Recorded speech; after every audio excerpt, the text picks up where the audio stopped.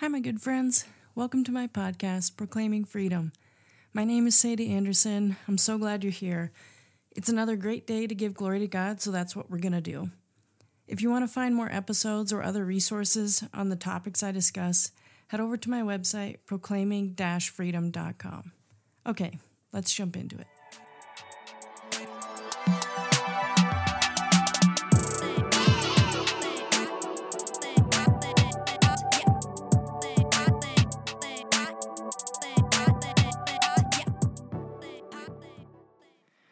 All right, we are back. Another podcast, Proclaiming Freedom. Today, I wanted to bring Steve onto the podcast, and he's going to be sharing some of his testimony and also revelation that the Lord has given him on worship and how the church can come closer to what God has in mind with worship, and how we as individuals can put ourselves in the presence and in the mindset to really interact with God in worship in the way that He has instructed us to do so and that He desires to meet us in. So, Steve, if you want to go ahead, you can introduce yourself a little bit and then jump in with definitions of worship and go from there. Hi, Sadie. Nice to be with you today. And somewhere way back in my past, I had some radio experience, but sitting in front of a microphone again is scary for some weird reason. Maybe because it's just been so long. But good to be with all of you who might be listening today. And just a little history about me. I grew up in the church from birth, basically, and had musical kind of aspirations for a while. Went to college for a couple of years, heading toward a music degree, vocal emphasis kind of thing. Was in and out of ministry for many years, some part-time and some full-time, and as a music guy / music pastor. And then also my wife and I, when we were fairly early in marriage, we spent 2 years in Eastern Europe, in Croatia and Slovenia, in a team of 13 people. That was a musical team, and we traveled and had services, primarily concert-type stuff with testimony in the Catholic Church in that area, and that was in the mid-'80s. But one conclusion that I have come to as far as worship and understanding of worship and in church-related avenues is that worship is assumed. And by that, I mean one of the very least talked about actions in today's church is this whole idea of worship. And one thing that I've realized over the years is that if you had a church of 100 people, for instance, and you gave that church of 100 people a questionnaire asking them to write their definition of worship, I believe wholeheartedly that you would have 100 different definitions of worship. And that doesn't necessarily mean that that's bad, but I think what it tells me is that there's very little preaching, teaching, instruction around worship. And because of this, no one is really all that interested in worship. It is often relegated to this time of music, time of songs, very little meaning or power or potency.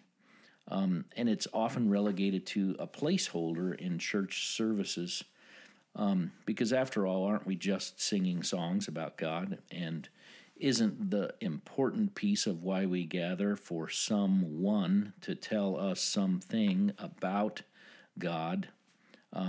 So what is this whole worship thing even about, and why is it important? And so that's some of my thoughts around just the general thinking or ideas about worship in today's church.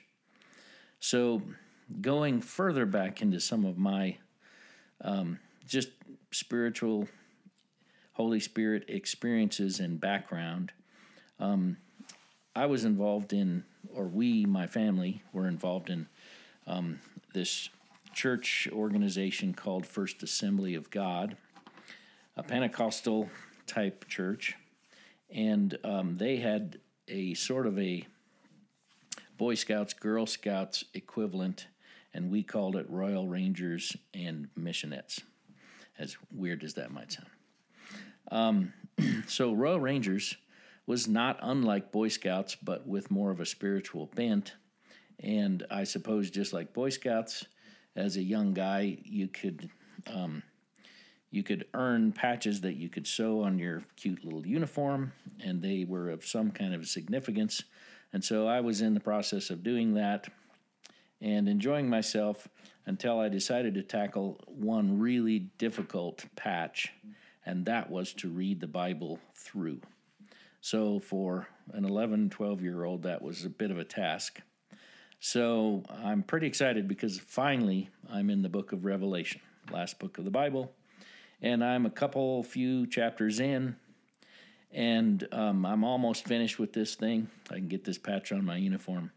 And lo and behold, I'm reading about future throne room experience, and I'm realizing that I'm scared to be thinking what I'm even thinking. And basically what I'm thinking is we are supposed to be really excited about spending an eternity with God. And here I am viewing this future throne room experience, realizing that I don't get it. You've got elders bowing down, and you've got other groups of people chanting and praising and worshiping, and you have people bowing and standing and lifting hands.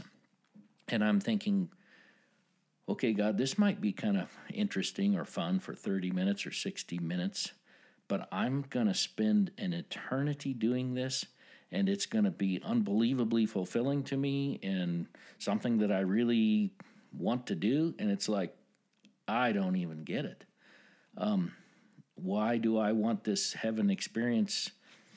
Why do I want this if this is really what it's all about? I just don't get it. So I just remember there being a lot of fear and non-understanding around this thing called Christianity and this ultimate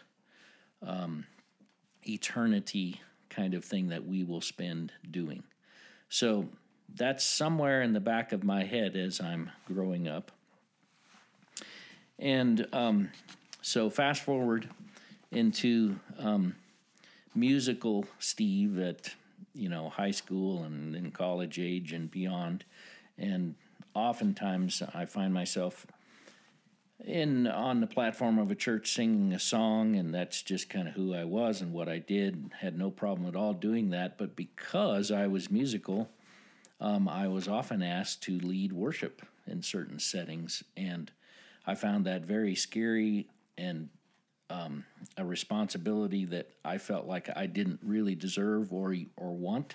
So I often found myself making all kinds of excuses of why I shouldn't do that or why I can't do that or why my schedule won't allow that. So I found myself running from worship leading experiences. A large portion of my earlier life, though the opportunity was there. And then I get married and find myself in this Eastern Europe team. It's a musical team, 13 of us, and we're in Catholic church settings.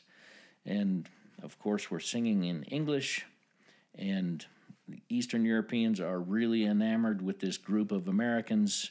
They just don't get to see much of that kind of stuff. This is in the mid-'80s, and we're primarily in the countries of, at that time it was the conglomerate of what was then Yugoslavia, 7 countries, but we were primarily in Croatia and Slovenia. And so to also help us connect with the people language-wise, we decided we would translate a couple of our really simple worship songs into the Croatian language. And so somewhere during our concert, during the evening, it would just be me and a guitar, and I would be leading people and invite them to sing along with us in these simple worship songs in their language. So I didn't think a whole lot of it until it became apparent to me that every night we would be spending the night, my wife and I, in some host family's homes that were a part of this church. They had volunteered to put us up for the night. And so here we are now sitting around generally their dinner table after the service. And they are saying, oh, you guys are so good, and this was so fun, and it was so nice. But that thing you did from the guitar, and you were singing in our language, what was that? It was so impactful to us. We've never experienced anything like that before. Describe more about that. And so here I am describing worship to this Catholic family, and it didn't yet dawn on me till years later why perhaps this thing that they'd never experienced before was so impactful to them, because it wasn't really all that impactful to me at that time in my life. So fast forward again to my wife and I are home from Europe. I'm part-time worship pastor / music guy at a church called Timberline. Not sure if it was even, that was a church name that we underwent. Not sure if it was even that new name yet, but here I am leading worship, not feeling all that comfortable with it at times, but yet God is beginning to really start to mess with my heart and my head in and around worship. I can't verbalize much of that, but I'm starting to really grab a hold of just how important this is becoming in me personally, and this really cool connection that I have with God, often while I'm in worship or leading worship and in and around worship.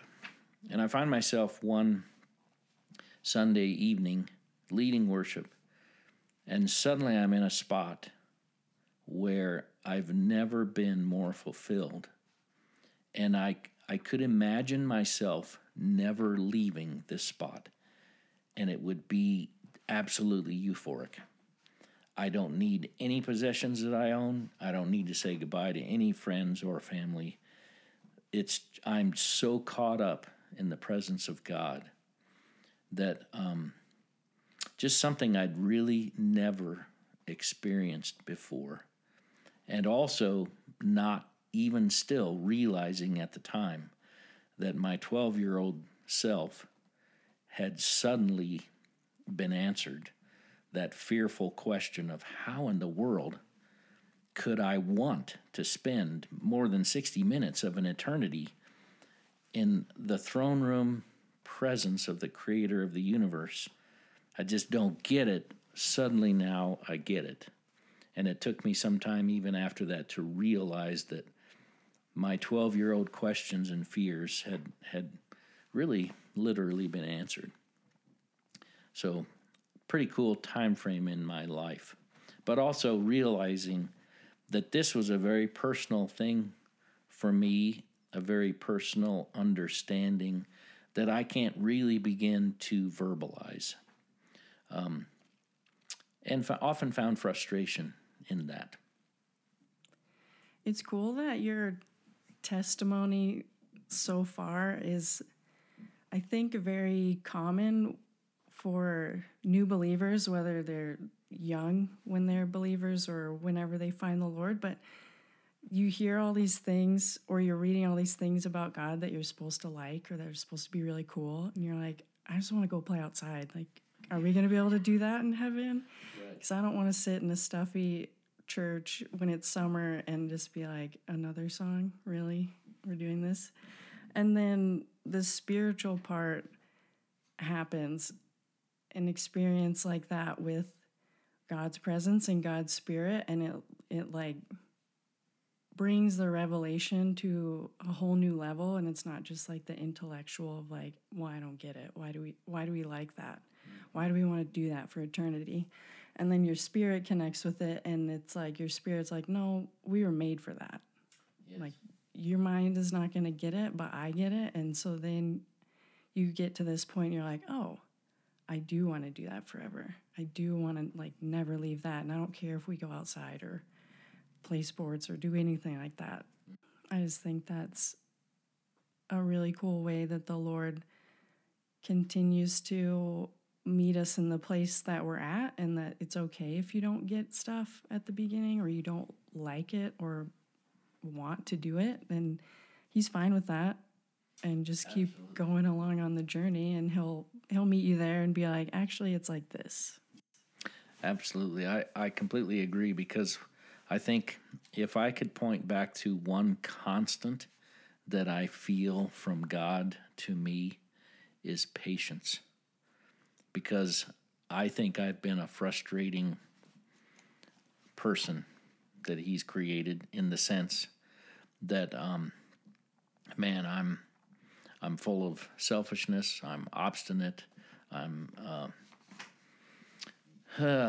can't think of the word I'm looking for, but I'm just a bundle of stuff that has taken me a long time to really begin to understand and to really grasp and to really then start longing for that relationship and that worship intimacy that he calls all of us to and has created all of us for.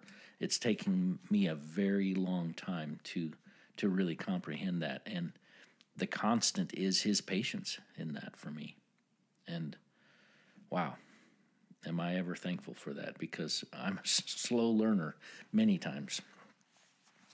So, personal experience again, you can fast forward yet again into a new church plant that I had no intention of being a part of, but suddenly I was. And maybe as a preface to this, I should say that this new pastor of this church plant that had yet to start, I found him in my shop several times, and a little frustrating how much he was pushing me toward this, being involved with this church plant and being the worship guy in this church plant. And I've, at one point out of frustration, asked him one day, so if you could explain to me how worship might look in this church, do that. And he said, well, I suppose I could, but I wouldn't, because I would trust God in you to not only lead this church in worship, but to lead me or him in worship. And I about fell off my chair in my shop that day, because I realized that I had never yet in my life, and I'm about 40 now, had a pastor give me that much freedom and that much responsibility at the same time as far as leading worship. So here I am in this church, leading worship. It's a church plant. We don't have a building. We find ourselves in a movie theater. So every Sunday morning, weekend kind of thing, we are setting up all of our gear in multiple theaters for kids and for the main service and so on. And so I find myself setting up for worship, and this was something that was not at all unfamiliar to me. I'd had a rough week. There was plenty of guilt and shame going on inside my emotion and my heart. And I'm thinking to myself, and also kind of in front of God, this is the last place I should be. Setting up for a service, being on a platform in front of a bunch of folks, trying to encourage them in worship. God, why do you have me here even? Just these tumultuous feelings of shame and guilt, and I shouldn't be the one on the platform. And to help you understand maybe why those feelings, I often term it as my God perspective. We all have some kind of God perspective that we have that has sort of shaped us in our God perspective as we've grown up, whether it's in the church or outside the church.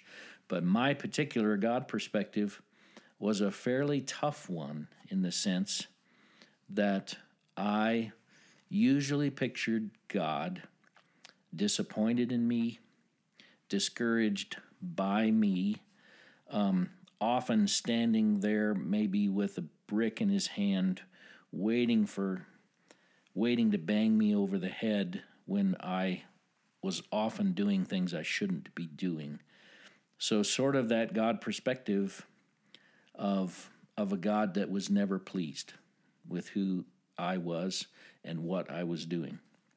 Even though here I am in the middle of ministry, but this is my God perspective. It came from my family, it came from my church experience, it came from a conglomerate of what shaped that. And so we were probably a year into this church plant, and here I am on a Sunday morning setting up with these feelings. I launch into worship, and suddenly I'm no longer leading worship. And the only way that I can describe this, going to sound a little fantastic, I suppose, is that suddenly I was whisked away into a vision-like state, and I'm not in front of a group of people. I don't have a guitar in my hand. I'm not singing a song, but I'm running away from God in my sin, and he is chasing me relentlessly. And suddenly, that vision's gone. I have a guitar in my hand again, and I'm singing a song, and I'm thinking, wow, what just happened here? And did anybody else in the room even realize that something just happened to me? Nobody. Everybody seemed oblivious to it. So I just continued singing my song and leading worship and walked away from that time frame just wondering, God, what was that? What did that mean? I had no idea at that point. All I knew is I was guilty. I had shame. I was living in sin, and God's chasing me relentlessly. That's all that I knew. That happened to me a total of 3 times within a few month period. And the last time that happened, similar scenario again, rough week, setting up, wondering, God, why do you have me in this position? Sometimes I just don't want to be here. I don't feel worthy to be here. And here I am in the middle of this vision again, leading worship. And it is so real to me, it's just bizarre. And I'm so tired of this state of being shameful and guilt-ridden that I just think, I'm done running. I have no idea what the outcome is going to be if I stop running because God is chasing me. And again, this God perspective that I have is this isn't a happy God chasing me, but I just said, God, I'm done. I'm done. And I stopped running. And again, this is part of my vision, whatever you want to call it. And God catches up to me. He sits down. He sticks me in his lap.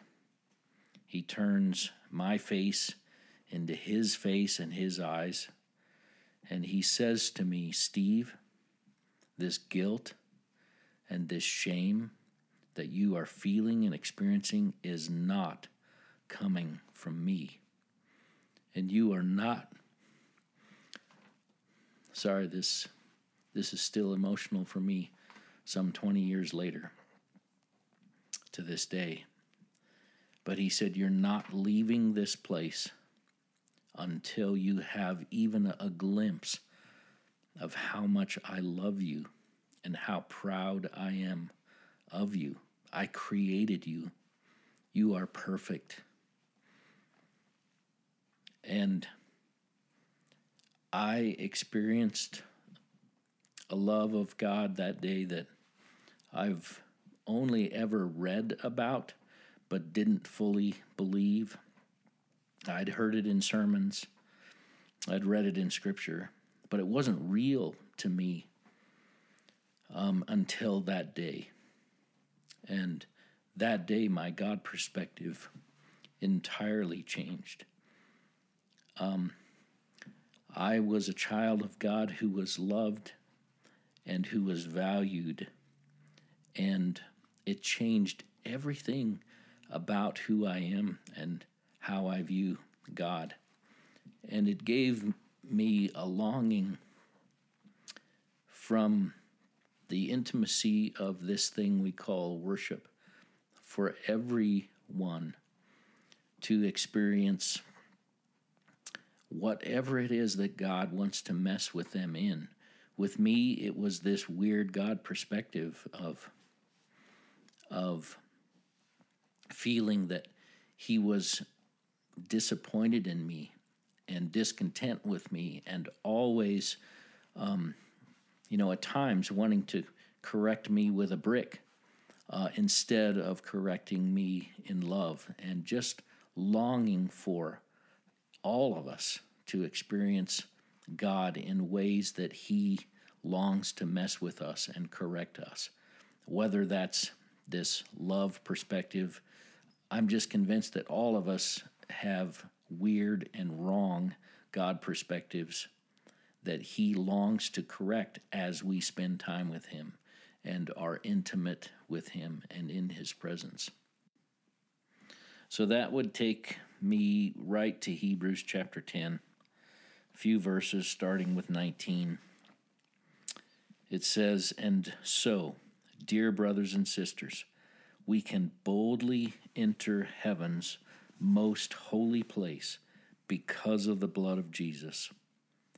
By his death, Jesus has opened a new and life-giving way through the curtain," we'll talk about that in a minute, "into the most holy place. And since we have a great high priest who rules over God's house, let us go right into the presence of God." Let me read that line again. Because we have this great high priest who rules over God's house, let us go right into the presence of God with sincere hearts, fully trusting him.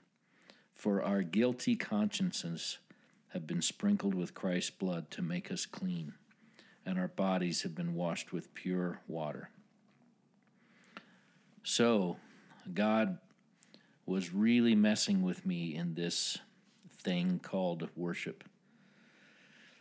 So now I guess we can fast forward a few more years into this church plant. And being a church plant, it took us a while to fully get all of our ducks in a row, so to speak. It took us that 6 years to actually have a board of elders in place, which is typical in any church. And the very first order of business of that board of elders was to finally or actually put on paper who are we as a church, etc. So here we are at an all-church leadership meeting. They have all of this hashed through. They have it all on paper. They hand out all the paper. We're sitting there. They're walking us through these things. I'm skimming all of their bullet points and realizing that in everything they're presenting to us, there is not one specific thing about worship. And giving my life to this church plant for the last 6 years, my heart sinks to my feet. And I think, wow, have I been that bad, that poor at communicating worship, the importance of it, the meaning of it? I've been leading worship here. I'm the worship pastor here for the last 6 years.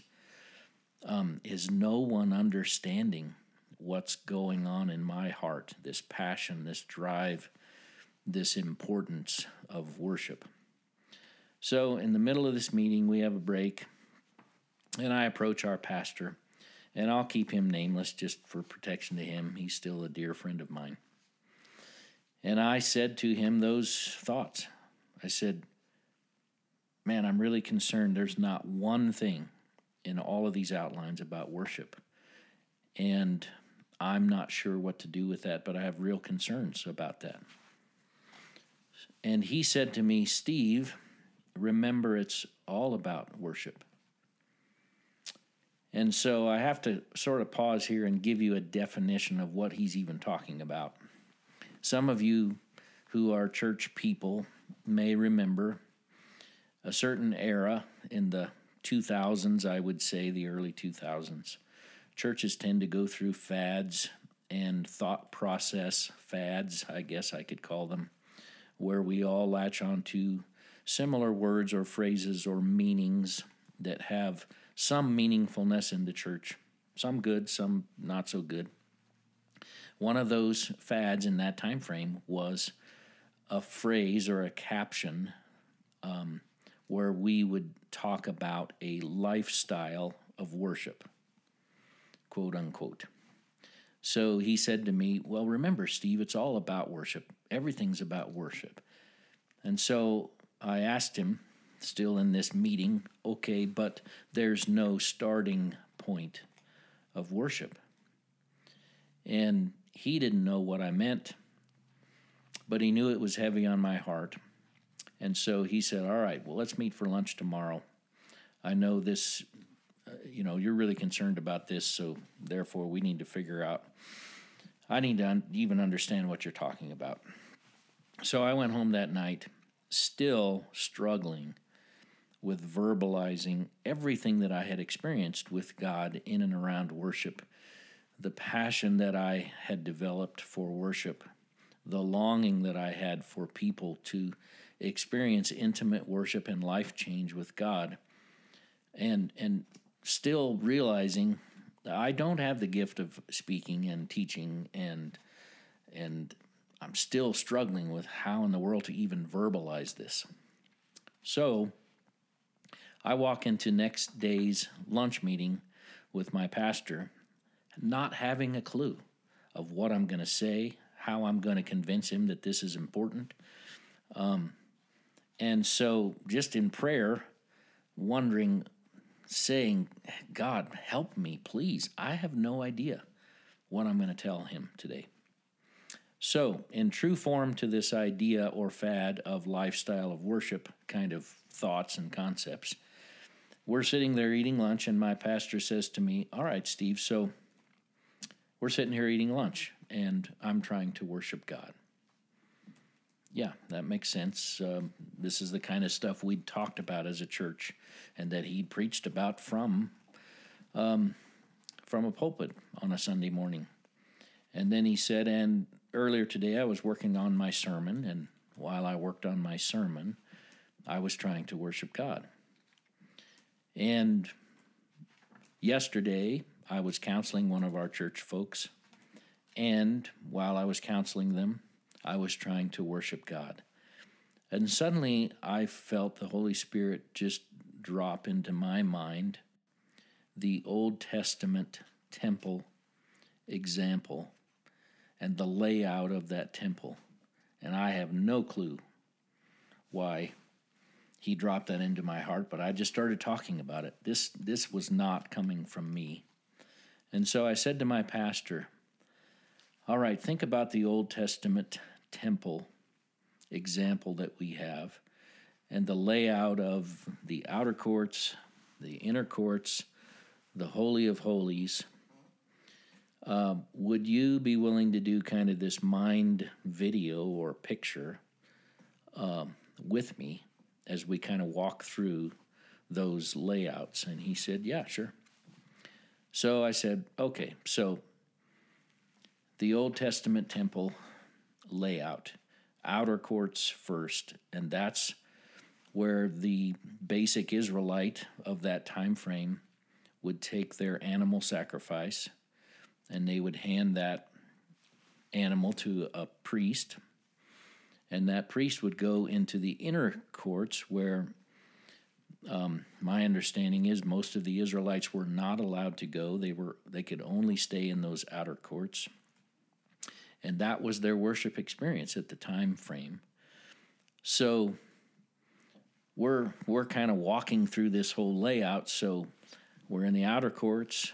You see that entrance to the inner courts, so let's walk through that entrance. Now we're in that inner court area where the priests do their daily duties of sacrificing animals, so on. So I asked my pastor, "Are you still with me in this goofy little mind video?" And he said, "Yeah, I'm with you." So I said, "All right, let's walk completely through this inner court area of the temple."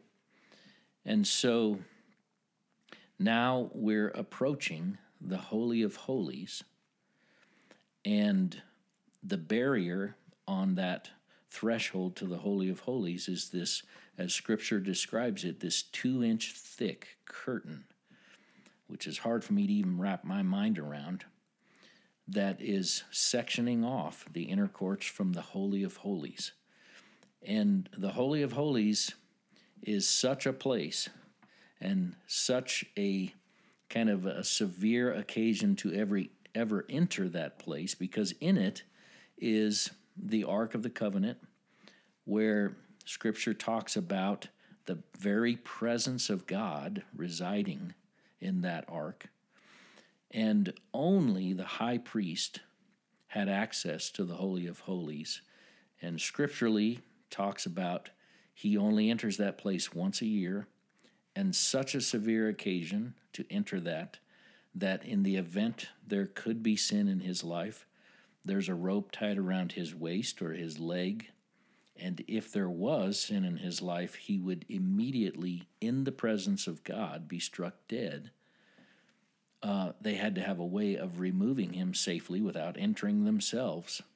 So here we are in Old Testament fashion, standing at that great curtain that's now been, at Christ's death on the cross, completely ripped in two. And God is actually, literally, physically, spiritually inviting us into his presence. But we're standing at this threshold to the Holy of Holies. And I asked my pastor, I said, "You ready to walk with me across this threshold, through this ripped curtain into the Holy of Holies?" "Yeah, I'm with you." "All right, let's do just that." So we've walked into the Holy of Holies, the very presence of the Creator of the universe. And I asked my pastor, "Can you eat your lunch? Can you work on your sermon? Can you counsel a church member?" I said to him, the only thing I can imagine doing, because again, I'm in the very presence of the Creator of this universe, is falling flat on my face, and every fiber of my being is being directed toward this God who not only loves me, but is inviting me into his presence, even in my sin. I said, in my mind, perhaps this could be the starting point of worship. And perhaps out of this might grow a lifestyle of worship. This interesting phrase that the church at that era of time had coined. And it was so cool for me personally, because it was like a light bulb turned on in the face and in the countenance of my pastor. And he said, "Oh my goodness, Steve, now I understand what you're talking about." He said, how could I have been, pastoring a church and in church also all of his life, and not have some sort of an understanding of what the coolness factor, the importance factor, this unbelievable opportunity that God, the creator of the universe, is inviting all of us to, this intimacy of worship. How could I not understand just the unbelievable nature of what this is, what this means, what this might look like? So, try to keep this quick, but he said, so you realize the next thing we have to do is meet with the board. We've got to rewrite the script on who we are as a church. And I'll just fast forward and say that was one of the coolest times in my church ministry life experience, meeting with that board, walking them through some scriptures, talking about what we're talking about today. There wasn't a dry eye in that room, and there was some real understanding, or some maybe beginning of understanding of worship. And it started the undoing of this assumption that I feel like most churches have in and around worship, where suddenly worship is this unbelievable mystery that God is allowing all of us opportunity in and around that we're not really taking advantage of. Then we go on further, and I teach a series on worship. It was one of the coolest times, at least in my perspective, in the life of that church. And it really began a whole new hunger and passion and craving in and around a true potential of a lifestyle of worship in our church. Lots of neat conversations about what God was doing with people personally in their relationships with God in and around worship. I think an interesting thing with the different fads that churches go through and experience or latch onto is that all of them are just watered down, and there's no sacrifice involved for the individual churchgoer. It's just like, how about everything's worship? Then we don't have to think about it and talk about it because you're just always doing it. See, I see it. And then there's also a fad of like everything is missions that I've read about and heard about. And it's like, oh, so that there's no sacrifice on my part because I'm just always doing it all the time. And yet, if you ask me, I couldn't define it, and I couldn't give a specific example of doing that thing or the experience I had. So I think it's just like, it's a way that the church tries to make it palatable for everyone to try and like get people in, but I think the enemy just uses it as like, it's just watered down. It's not anything special. It's just everything. Well, and the old saying that if everything is worship, then also sort of nothing is worship, or worship then equals nothing. And if everything is missions, then nothing. It waters it down to almost a state of meaninglessness or no importance whatsoever. And I would just again like to read Hebrews 10 because I think it's something that as believers we often don't realize this longing. God isn't just asking us for a longing to be intimate with Him in worship. He is longing for us to spend time with Him. He's longing for us to begin to understand who He is, and to begin to understand His heart, and to begin to understand His love for us and His forgiveness and His grace that is just so far beyond our natural understanding anyway. And so again, I just want to remind us of Hebrews chapter 10. I'll read it again.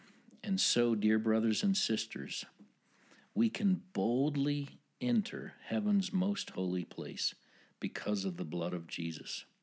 By His death, Jesus opened a new and life-giving way through the curtain that we talked about into the most holy place, or the Holy of Holies.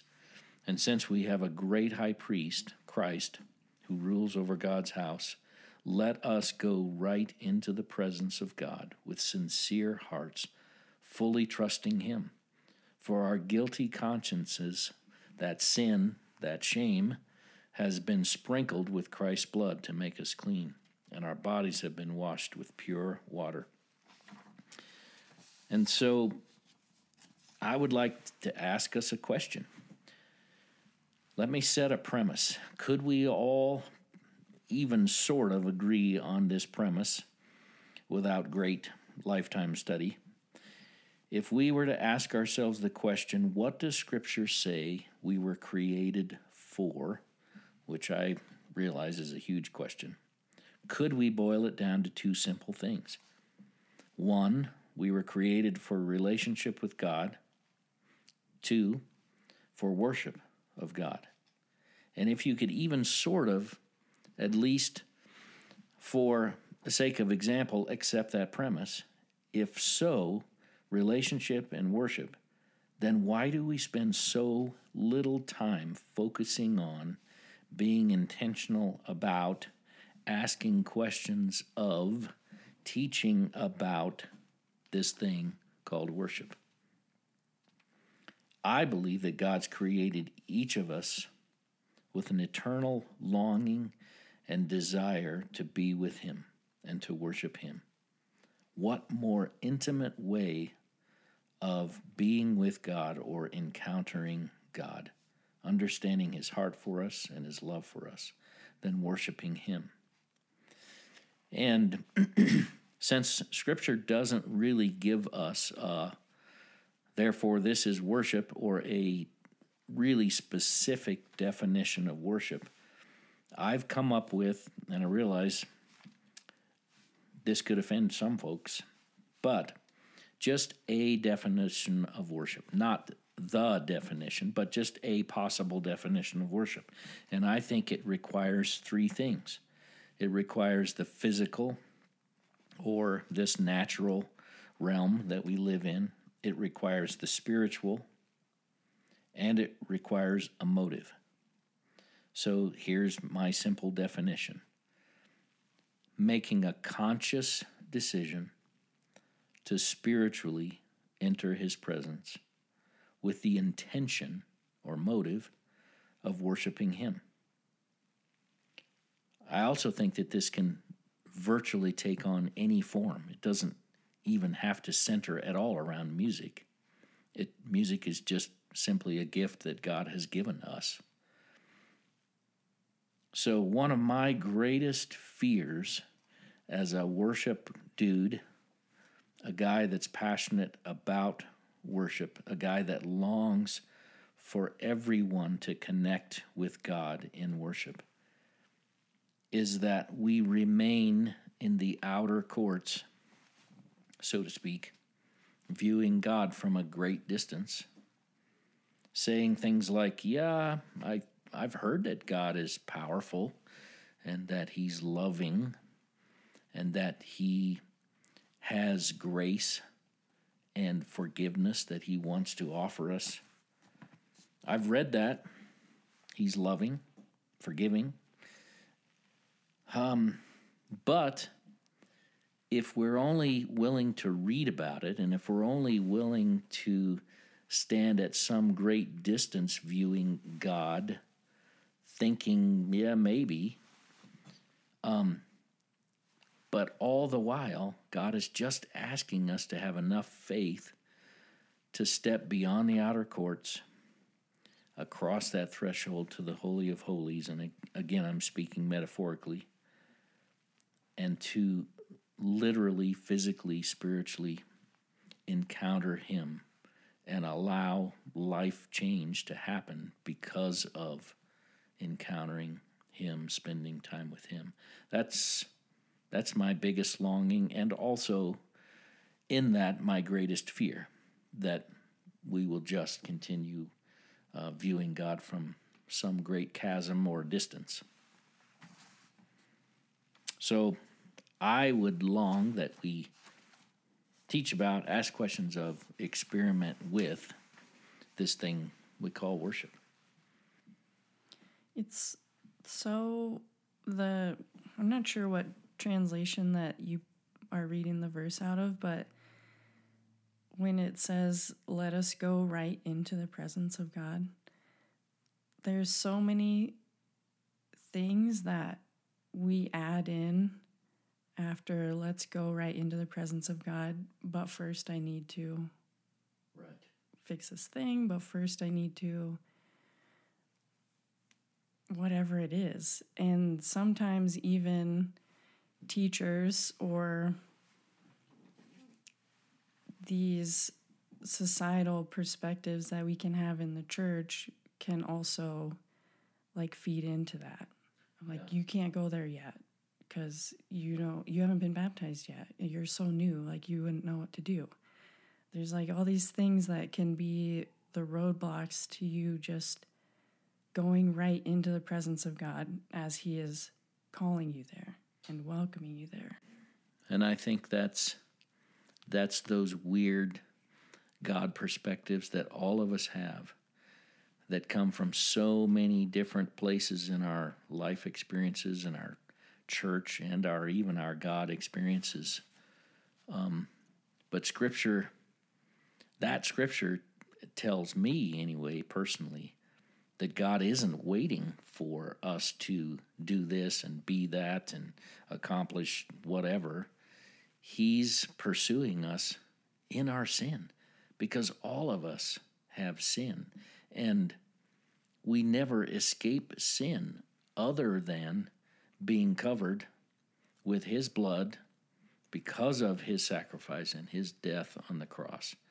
It's only because of that us in our sin can enter his presence and experience and encounter God.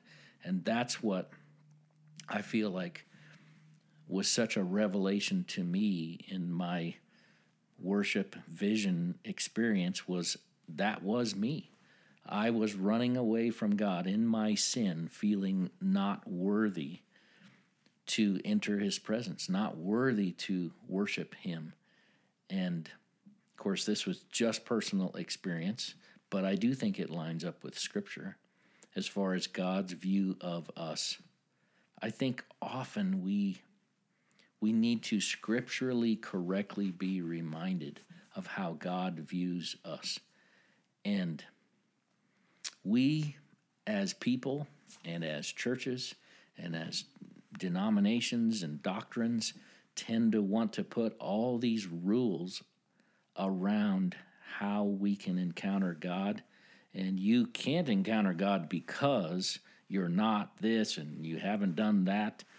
But that's not his perspective of us. That's what so charges me about. Yeah, I think that's often why we are content to sit and view God in the outer courts from a great distance, because we don't feel worthy. And he's saying, because of my son, because of his sacrifice, you are worthy. I look at you through him. And he created us in the first place, every one of us. And he is pleased with his creation. He's not displeased. And he longs to be with us. It's just, at this stage of my life, it's become so like apparent and simplistic even that there is no complexity in approaching God. It's so stinking easy, but we put all these parameters around it that keep us from experiencing him, and it isn't him that's keeping us from experiencing him, it's us. It's our weird God perspectives that think, man, I don't deserve that. Oh, I long for that to be blown away and broken away and ripped away. Yeah, me too. And also this, like, the way that church is set up in America it's like only the certain special people get to go up on the stage, and they're the ones that really know God. And then we've given them the authority to decide how I can experience God and when I can. And based on how old I am or how long I've known God or like what, all these different things, when we have the example of Acts 2 and the Pentecost, the Holy Spirit coming upon the first church, the group of people waiting for whatever's going to happen next, and it turns into a huge, thousands of people get saved because they hear them speaking and praising God in their native language, and they know they're not from where they're from. They see the way that they're acting and the way the Spirit's on them. And these are like unbelievers or baby believers now. Right. And that wasn't too much for them. And so I feel like we say, I know how much of God that you can handle and when you can handle it. And instead of saying, I want you to come in here and however God meets you is the perfect thing for you right now. Yep. Whether you've been going to church for decades or you just walked in on a quote-unquote whim. And maybe, too, that's why Scripture gives us the example with the disciples and a bunch of crowd of folks and Jesus, and suddenly all these kids are messing with Jesus, and the disciples are saying, hey, you guys need to get out of here. And Jesus is rebuking them, saying, nope, let these children come to me. And I think that's a great example, again, of there is no thing that we can put on that allows us acceptance of God himself or Christ himself other than Christ and his blood and his sacrifice. That's the only thing we can put on. There is no other qualifier that allows us to directly enter God's presence. But other than all of these crazy qualifiers that we ourselves put on each other, so we are our own worst enemies, I think, when it comes to meeting with God, when it comes to experiencing God.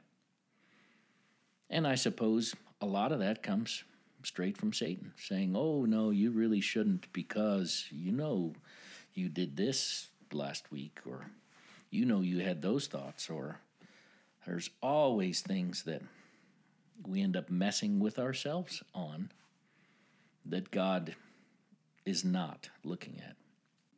Can you talk a little bit about ways that you've seen maybe new believers or people who haven't experienced intimate worship yet, the reactions that they can have when they do experience worship in a setting that is intimate and presence-filled? Sure. Yeah, and that, I think that's a thing worth talking about, because many times from pastors in the past, I have been cautioned, I suppose, that maybe in certain settings we shouldn't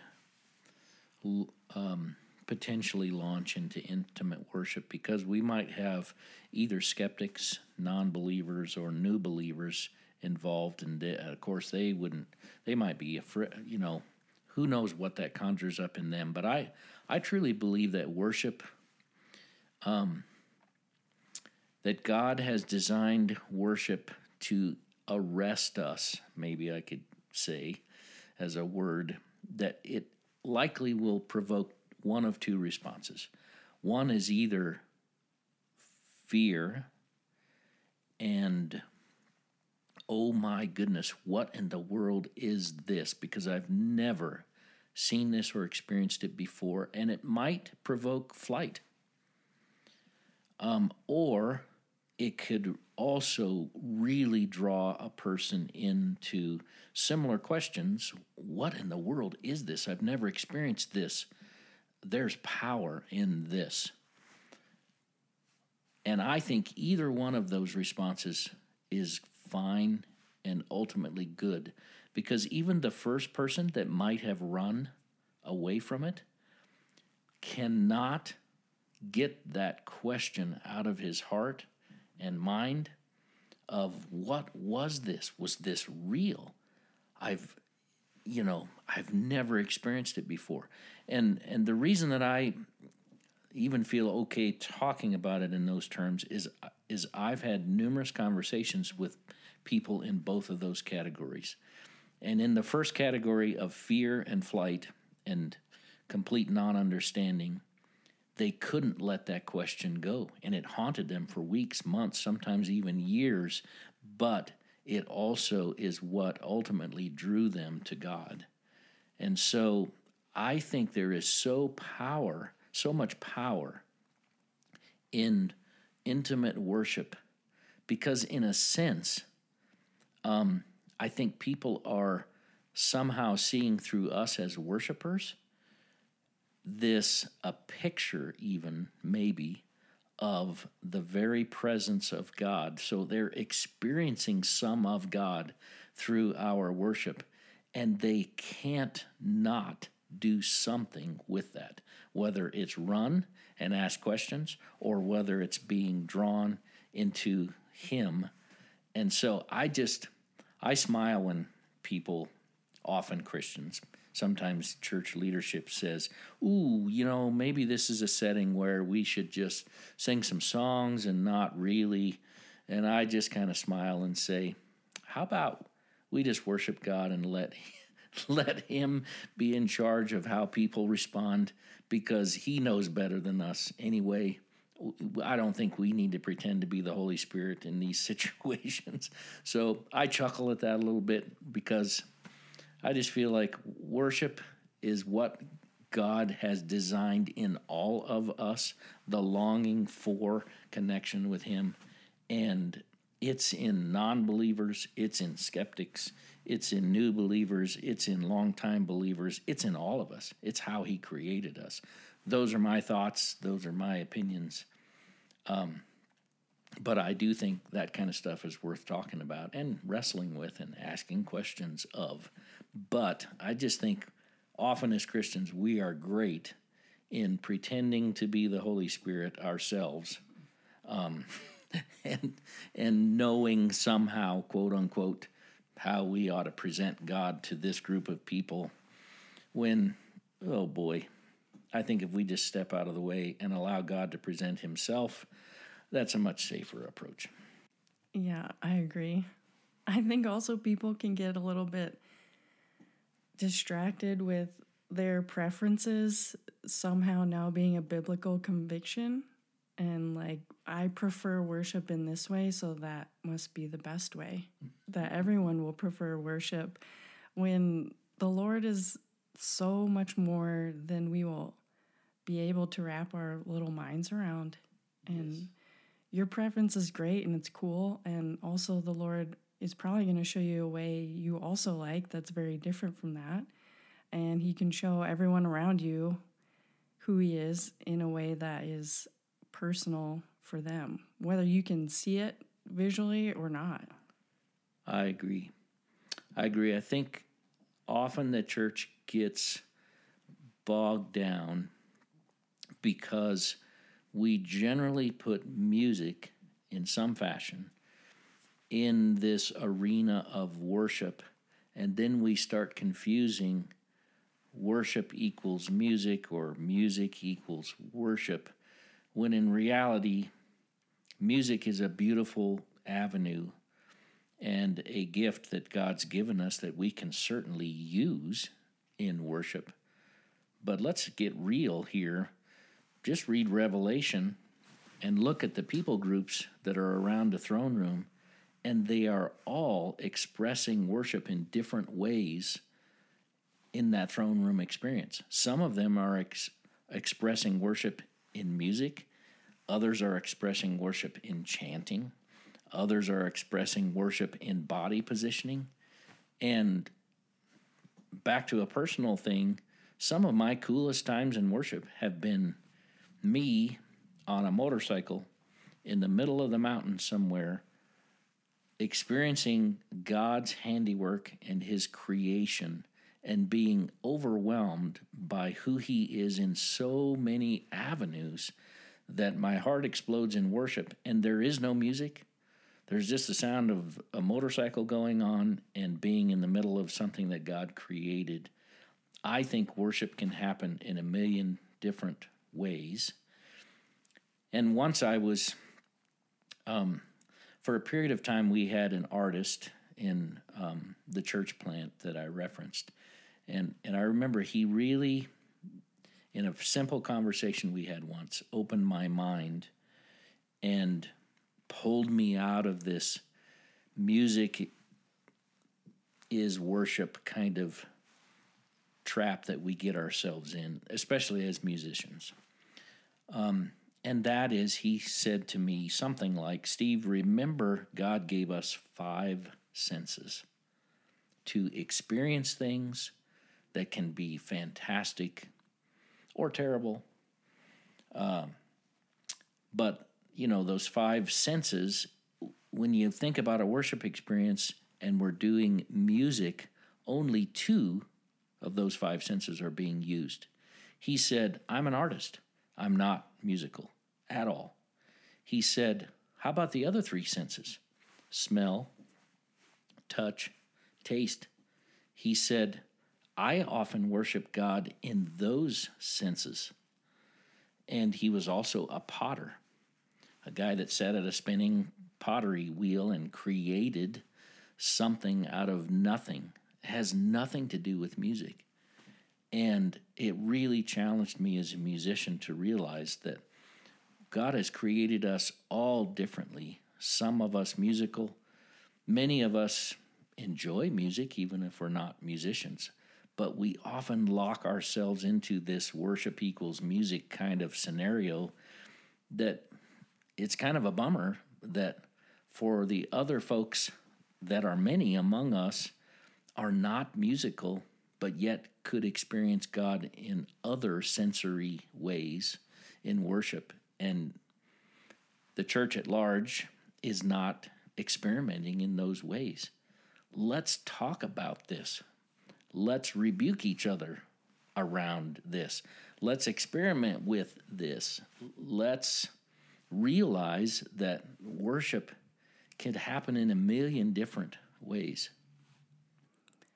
So, as we're coming to an end of your testimony and revelation and just the way that it's consumed your life and your motivation, I just wanted to ask you to pray over everyone who's listening, who maybe parts of your story has touched their heart or they've connected with, and maybe they haven't had some of the experiences that we have had with the Holy Spirit in our walks of life. So if you'd just like to pray over that would be awesome. Sure. Happy to, Sadie. God, we just come before you, and I thank you for the opportunity that you've given us to encounter you in this avenue that we call worship. And God, I just pray for all of us that might be assuming worship, that have never really talked about it, never really wondered about it, never really asked questions of it, never really experimented with it, never really given it that much importance, that somehow you would just stop us in our tracks today and, if nothing else, cause us to wonder what it would be like, what it might be like if, again, I use that old temple example of what if I actually moved from the outer courts, viewing God from some great distance, never really having encountered God, never really having had life change. What if I actually walked directly into his presence? What if I actually encountered him in all of his glory? As Moses did, even in a piece of his glory from the backside of God. What if I just encountered that part of God? What might it do? God, I just pray that you would give us some sort of appetite today to pursue you further. I know you're longing for every one of us to encounter you, to spend time with you, to come to a better understanding of you and your heart for us. And I just ask that these weird, strange God perspectives that all of us are carrying around would begin falling away, and that we would begin to understand your heart, your love, your pursuit of us. It's not us pursuing you, it's you pursuing us, and us finally being willing to stop and say, okay, God, I guess I'm going to explore you. And I just ask for you to put that appetite in our hearts today. And I ask for real, true life change and God perspective change and breakthrough and revelation in often skewed ways of how we come to view you. God, just do some miracles, some revelation in us today, tomorrow, in the weeks and the months, and even the years to come. God, we give this time, we give just this experience today to you, and we ask for some miraculous results. Amen.